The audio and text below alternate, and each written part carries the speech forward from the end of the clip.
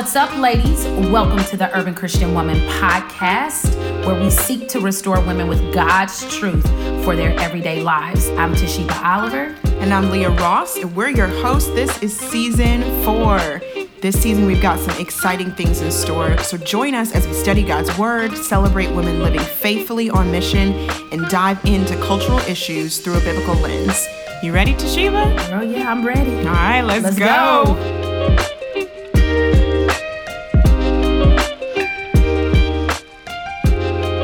Ladies, and welcome back to the podcast. We are so excited to be talking today with a special guest, Miss Jasmine Holmes. What's up, Jasmine? Yes. And we are excited because we are going to be focusing this season for our SHEroes of the Faith on Jasmine's book that was released earlier in the 2021 year called Carved in Ebony. So we're so grateful for this resource that she has provided us.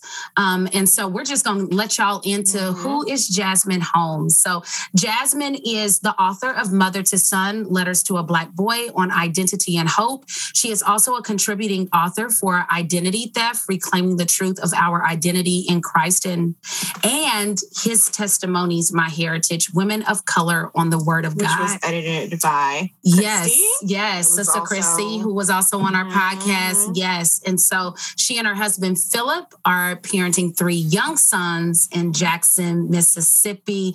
Jasmine, welcome to the podcast. It's so good to have you, and excited to have this conversation around 3 women from Carved in Ebony. So yes.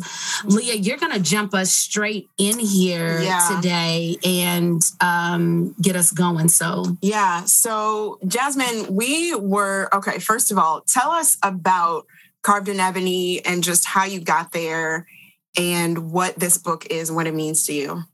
Yeah, Carved in Ebony is a collection of 10 biographies and reflections about 10 different Black women in American history and in Christian history. So most of the women, 9 of the 10 women, are all around like the same 50-year period, right before the Civil War and right after the Civil War. And then Elizabeth Freeman is my outlier. She's like during the founding. And how I wrote it is I was just really interested in researching and learning about these women. And, you know, as a writer, if you can get paid for researches that you want to do, that's perfect. So it worked out really well for me. Winning. Winning all day. Yeah. I love it. And you're a former school teacher. Were you a history teacher? I was, yeah. Okay. I taught for 9 years, mostly middle school, English and history normally. I ended up just doing history. Okay. Yeah. So, I mean, for us, like Carved in Ebony was a gift. I think as women of color, you're like, where are my stories? You know? And so we just want to like say thank you for putting your work and your effort into this. It's a gift to all of us. And I just love that, like, overall, even just seeing the themes of like, God is a storytelling God, right? Like he writes the story on the lives of his people.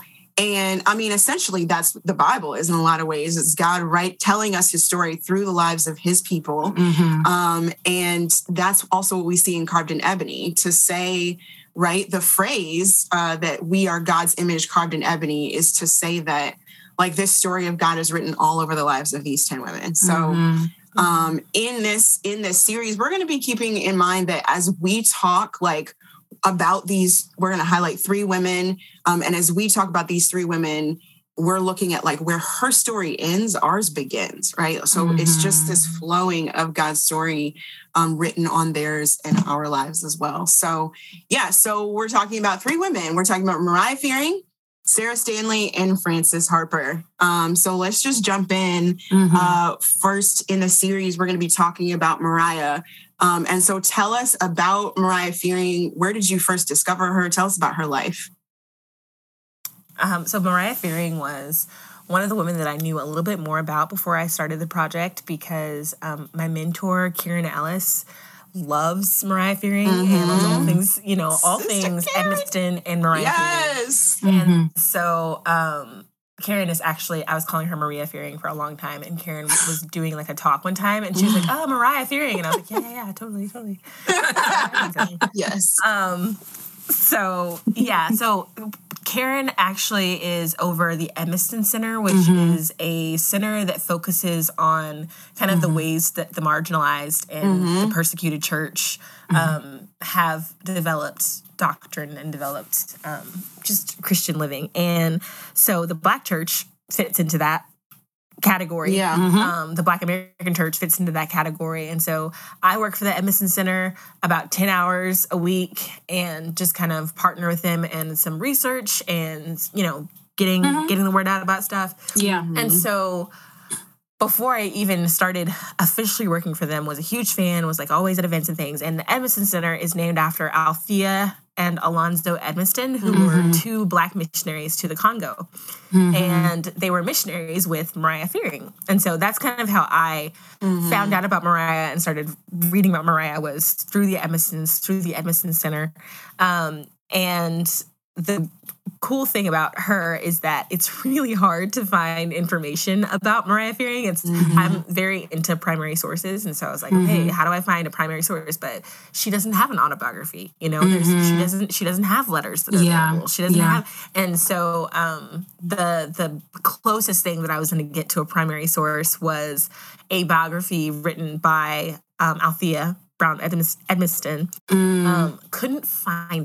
Couldn't find it anywhere, and it was in the middle of the height of the first year of the pandemic. I'm not going to say the middle of the pandemic because, like, when it is ending, we still got here. Right. We are Exactly. And you know, couldn't really get into the library. I'm an independent researcher. I'm not connected to an institution, so a lot of this research was just like me looking on eBay and trying to find things, and I was able to find it. The Edmiston Center bought it. I went there and took some photocopies and got to learn all about Mariah. Yes. Wow. That is amazing. Wow. So Mariah was the only one of these three women that we're highlighting who was born enslaved, right? Yeah. So she, and then she lived like a super long life after that. So yeah, like 99. Yeah. Tell us just some highlights from her life and what made her like remarkable to want to include in Carved in Ebony. So she was born into slavery in Alabama in 1837. I think 1837. I have three women who were born in 1830. No, I have three women who were born in 1837. She's born in 1838, I think. But somewhere around there in Alabama. And it was a Presbyterian family that were her enslavers. And just side note, I have learned so much in this research about using careful language, saying like she was enslaved, calling you know, her enslavers instead of her masters. And she was not a slave; she was enslaved. Right. Yeah, exactly. Her identity was so much more. That's so good. Than that. So that was something that I really learned during this research. But her enslavers were Presbyterian minister and his wife, and the Presbyterian minister's wife was really fond of Mariah and raised her alongside her children and taught her catechism, taught her of the faith. But lest we forget ourselves, she did not teach Mariah how to read. Come on. She, you know, she did not pay Mariah for her labor. Right. So it's really important to I feel it's very important to say that, because sometimes when I talk about Mariah's life, people are like, oh, so she was like, they loved her like a daughter. And it's like, I don't know. I don't have papers on my kids that say they can't go anywhere. Like, that's not how it works. And they didn't free her till after the Civil War. So after the Civil War, she was freed. She was in her 30s, wanted to learn how to read and write. So Mariah is 30 years old, sitting in classrooms with 5, 6, 7, 8-year-olds. Oh my gosh, I have goosebumps. Yeah, she was committed to it. She was committed. Because of her work with the Presbyterian family, she was really good at domestic work. And so she did a lot of domestic labor and ended up being able to earn enough money to buy her own house, which for any woman of that period is amazing. Yes. Right. Yes. So she was 50 when William Henry Shepherd came to the school where she worked and talked about his mission, about his mission to the Congo. And she was like, oh my goodness, William Henry Shepherd was Black missionary. And she just was blown away by his work, blown away by his life, blown away by his testimony. Yeah. And so she decided that she had to get to the Congo. But the mission agency was like, you're 50 and that's old. Right. So, because in the 1870s, 50 then is not 50 now. Right. So they were like, I don't think that's going to be a good idea. We're not going to be able to fund it for you. And so Mariah sold her house and funded it herself. And went overseas with the Shepherds and the Edmistons, and it is just the sheer amount of work it takes to get into the Congo is incredible. Yeah. It's like you have to sail across the ocean, you have to get to the continent. Then Congo is in a landlocked place. So you gotta walk across, you gotta make your way across Africa. You have to get on the river. Then you have to flow down the river for days until you get to where you're gonna be. And then you have to set up a camp. And there's not buildings there in the sense of what we in the West are used to. So they gotta build their homes and build their schools. And so she kind of takes part in this enterprise, works in Congo for many years, has one furlough in America, comes back, has another one, doesn't get to come back because at this point she is very aged. She barely has any teeth left. She has just given her entire life. She left it all on the field. Yeah. She left it all on the field. And she wants to come back. She always kept a little bit of money set aside just in case she was able to go back. And she ended up teaching in Alabama, serving at a Presbyterian church in Alabama, and then she died when she was 99 years old. And it's based on where she began and where her life ended. I think of that phrase of we are ancestors' wildest dreams. She was her ancestors' wildest dreams. All that she overcame, and that she, even after achieving those dreams, did not hold it, but released it to go pursue the kingdom of God in Congo, and then supporting her own mission work there until people could see that God is at work through this woman. And so y'all want to jump on board and be a part of it, you know? And it's how that it's just, wow. It's incredible. Yeah. I'm thinking about, when you were doing the research, as you were discovering all of this, what characteristics of God, or what did you learn about the character of God that her story was just testifying to? I'm interested to, as you were sort of connecting those dots, Yeah, the thing that I took away was that he never wastes anything. Even the fact that Mariah was born into slavery and was a domestic servant, which is super rare for somebody like her, because you see pictures of Mariah, homegirl was chocolate. So her being able to work in the house, even, I know, girl. Tell the truth. Yeah. That's wow. Yeah. So, right.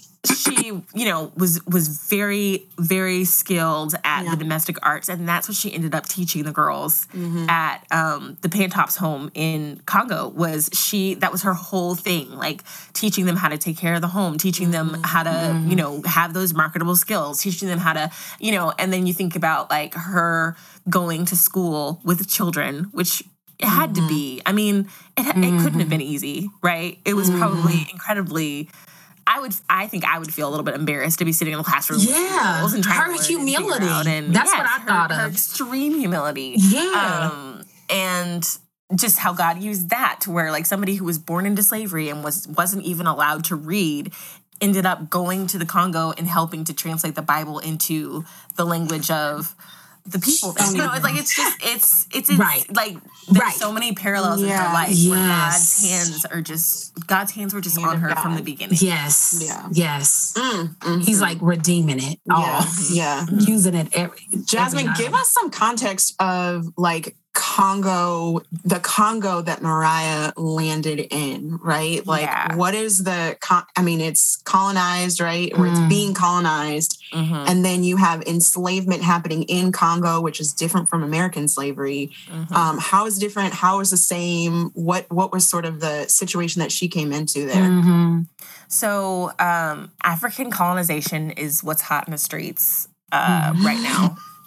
Everybody has a constant. Everybody has a country. Everybody is like stripping it for everything they can strip it for. The transatlantic slave trade is gone.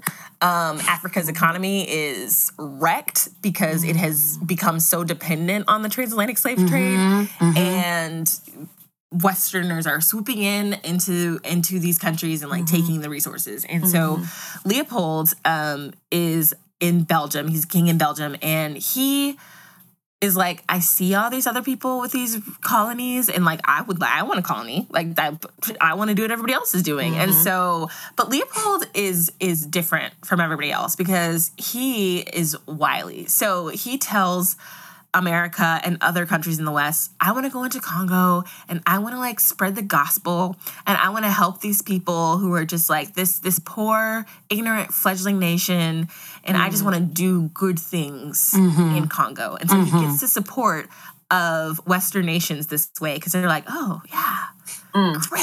Help them. They need your help. Help them. They need you. And so he gets some funding. He gets Congo, and he starts sending folks in there. And pretty soon it is very clear that Leopold has no philanthropic intentions in Congo. He's very, very interested in rubber. Rubber is Congo's like big export.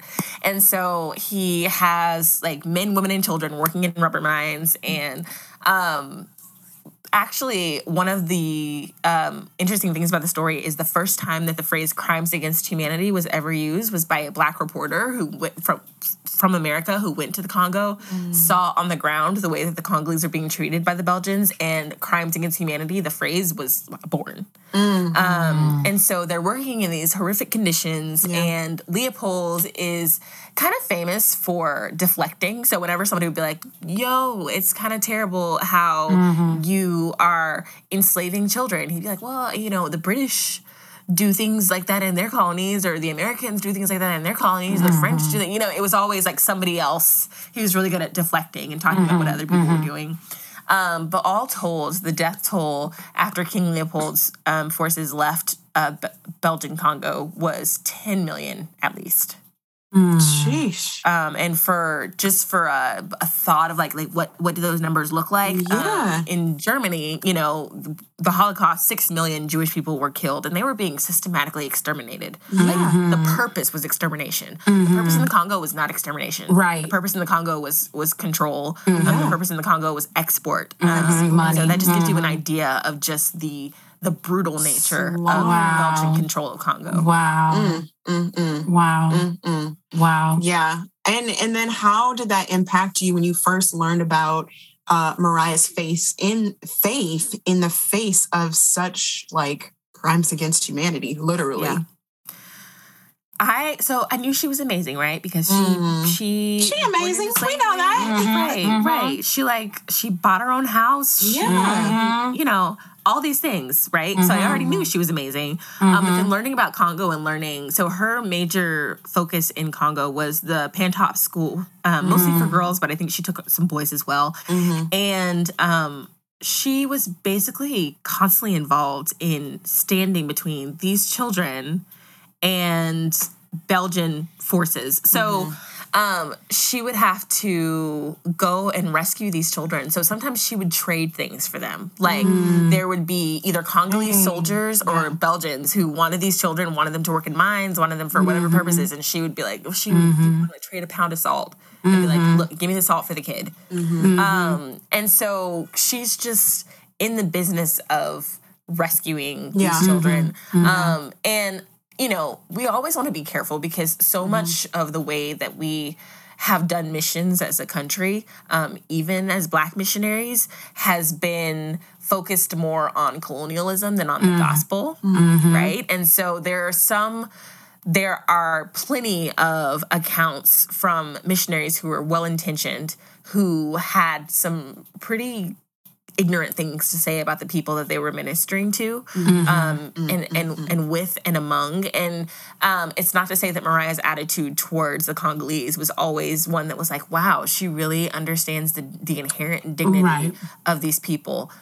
She was not perfect. And even the fact that she and other missionaries were there was the result of some level of colonization wasn't great, right? So we have to acknowledge that. At the same time, King Leopold's reign in Belgium is creating hordes of orphans and at-risk children, and Mariah's presence saved lives. Yeah. I mean, I feel she like drew a line at a certain point. She was just like, "Listen, no." It recalls. I mean, it reminds me. We have to always keep it in the forefront of our minds that God is always working in imperfect systems. Like there is no perfect system on this earth where God's like, "I'm gonna wait until that one." And then enter in there. But he's constantly at work in imperfect systems with imperfect people. And none of that stops his hand, from loving and caring for the orphans, right? Like, I mean, who are the vulnerable, right? The widows, the orphans, the fatherless. And so we just see, so much of God's hand at work through her. And then even just the fact that she didn't have her own children, right? Like I was thinking about how spiritual mother. So last season on the podcast, we talked a lot about the cultural mandate in Genesis to be fruitful and multiply and fill the earth, and really deconstructing that mandate is not just about having babies. Fruitfulness is about God's goodness in the earth multiplied and his children multiplied. And so Mariah's life, in many ways, fulfilled that, even in the fact that she never had children. Yeah, because what was it, 40 children, maybe even more, that passed through. That she, what was the name of her? You gave her the name, Mother from Far Away. Was what came up in the research, right? Yeah, that's what they called her. Yeah, I'm like, she was fulfilling the mandate. She was being fruitful and multiplying, even though she never physically bore her own children. And so it's just a blessing, I think, for us to expand the view of what it means to obey and pursue the cultural mandate for our listeners and for women that can look like more than babies. Yeah. You know what I'm saying? Yeah. And also just for women who think, my younger years were, riddled with sorrow and, deep pain or what have you. And knowing that all of it is being used, and also that God still wants you to be on mission and live a life of purpose. Ladies, if you're enjoying the ministry and content of the Urban Christian Woman, would you take a minute to write a review and give us a rating on iTunes? Our goal is to get truth into the hands of urban women. You can help us by leaving even a 1-sentence review and some stars. This simple act will help increase our visibility for more women to find this podcast and resources to help equip them in their everyday lives. So girl, what you waiting for? Just go ahead and do it right now. And if you haven't yet, join our community on social media. You can find us on Instagram at The Urban Christian Woman, Facebook, The Urban Christian Woman, and on our website, which is theurbanchristianwoman.com. Jasmine, as we talked about at the beginning, we're looking at their stories and we're saying, where do ours begin, where theirs ends? And so Mariah had a full life, 99 beautiful years with pain, sorrow, success from the Lord. Where her life ends, where did you see yours being drawn out, and God drawing you into that story? Yeah. With Mariah, it's so interesting because I have always been fascinated by missionaries and the testimony of missionaries. When I was a kid, I read the stories of missionaries all the time. Gladys Howard and Mary Slessor and Amy Carmichael. And just, I loved reading biographies and I loved just learning. And I did not really have any biographies. I didn't know that Black missionaries existed. Actually. And that might sound ridiculous to some people, but it's just true. Or maybe I did, but if you were okay, what are their names? I'd be like, right. Yeah. I don't know. I'm not sure. So I think one of the major takeaways for me with Mariah's story was just that we don't have to know about people in order for them to have been incredibly faithful witnesses. Like, her fame is not the measure of the impact that she had on the kingdom of God. And the more that I learn about her and the more that I reflect on her, the more that I think about that, because I think so often, you know, in order to even like be a nonfiction writer, you have to have some kind of social media presence, and you have to like, you have to keep followers engaged, and you have to, you know, kind of in a sense, you have to kind of like let, Jesus says not to let your left hand know what your right hand is doing, and social media is kind of like, I mean, we need to know all those hands. Show you. Right. Yeah. Let me show you my left and my right. And so just watching Mariah's faithful service in a time where it just wasn't being broadcast, and to the extent that it's even just not being broadcast now, was just really encouraging for me. That like all this time I had no idea that she existed, and that did not diminish her faithfulness.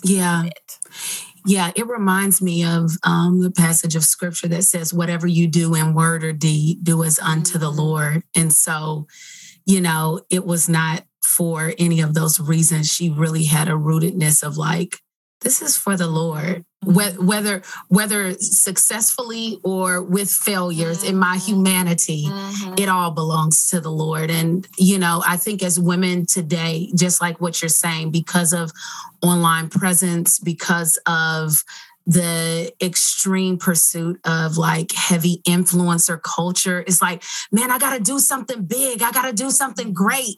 And it's like, greatness is sweeping the floor. You know, greatness is following up with that sister and having her in your home and having a meal and hearing her heart and you praying for her, or, you know, doing the more difficult things, you know, as well. And so, yeah, that's great. That's great. What I would love, what would be, if there's one thing that you want to leave women with, particularly our podcast is for women who live in the urban context, women of color, women who live in the city. But what would you want them to take away from her life? If there's one thing that you want them to take away or exhort them towards and encourage them towards. Mariah's life was the one that I used to talk about and to learn more about the Black church in America as the persecuted church. To learn more about the fact that, you know, when you think about persecution, what do you think about? Like people not being allowed to assemble together, people not being allowed to read the Bible or read it in their language, people not having access to the entire story of Scripture, people not being allowed to preach and proclaim the Scripture.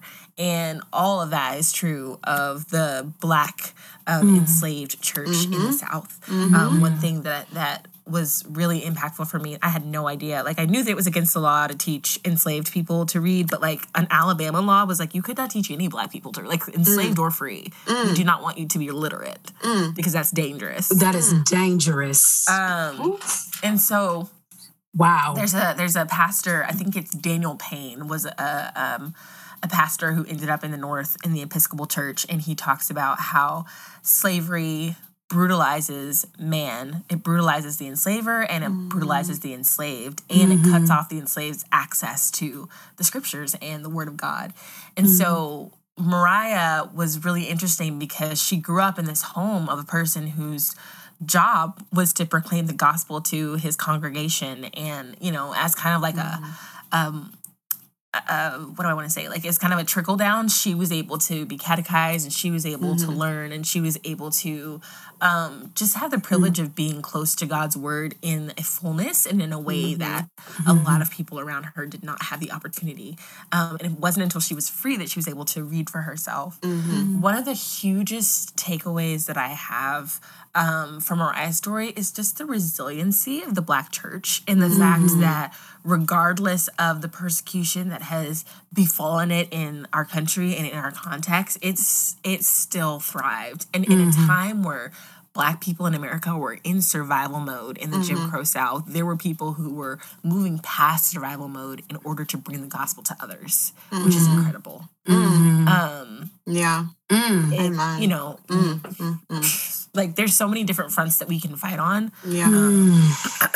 But seeing that Mariah was concerned about the lost even after everything that she'd been through, and even after everything that there was still to be done in America, is huge. And so that's kind of my takeaway and my encouragement to women who hear her story. The fact that no matter how or where we find ourselves, there's always an opportunity to point others to Christ. And the Black church in America is like emblematic of that fact. Dope. Yeah. Let me pray for us as we close out the podcast. Father, we thank you for Mariah Fearing. We thank you for her witness.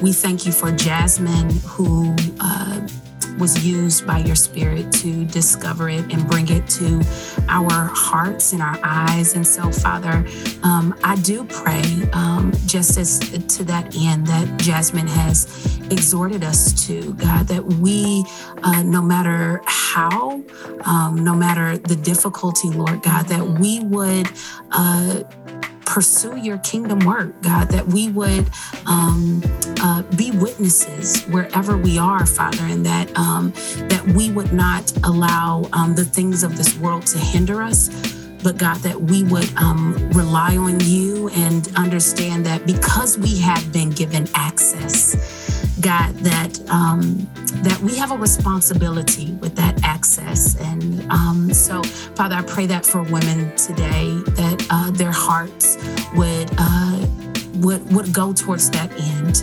In Jesus' name, amen. Amen. Have a blessed day, ladies.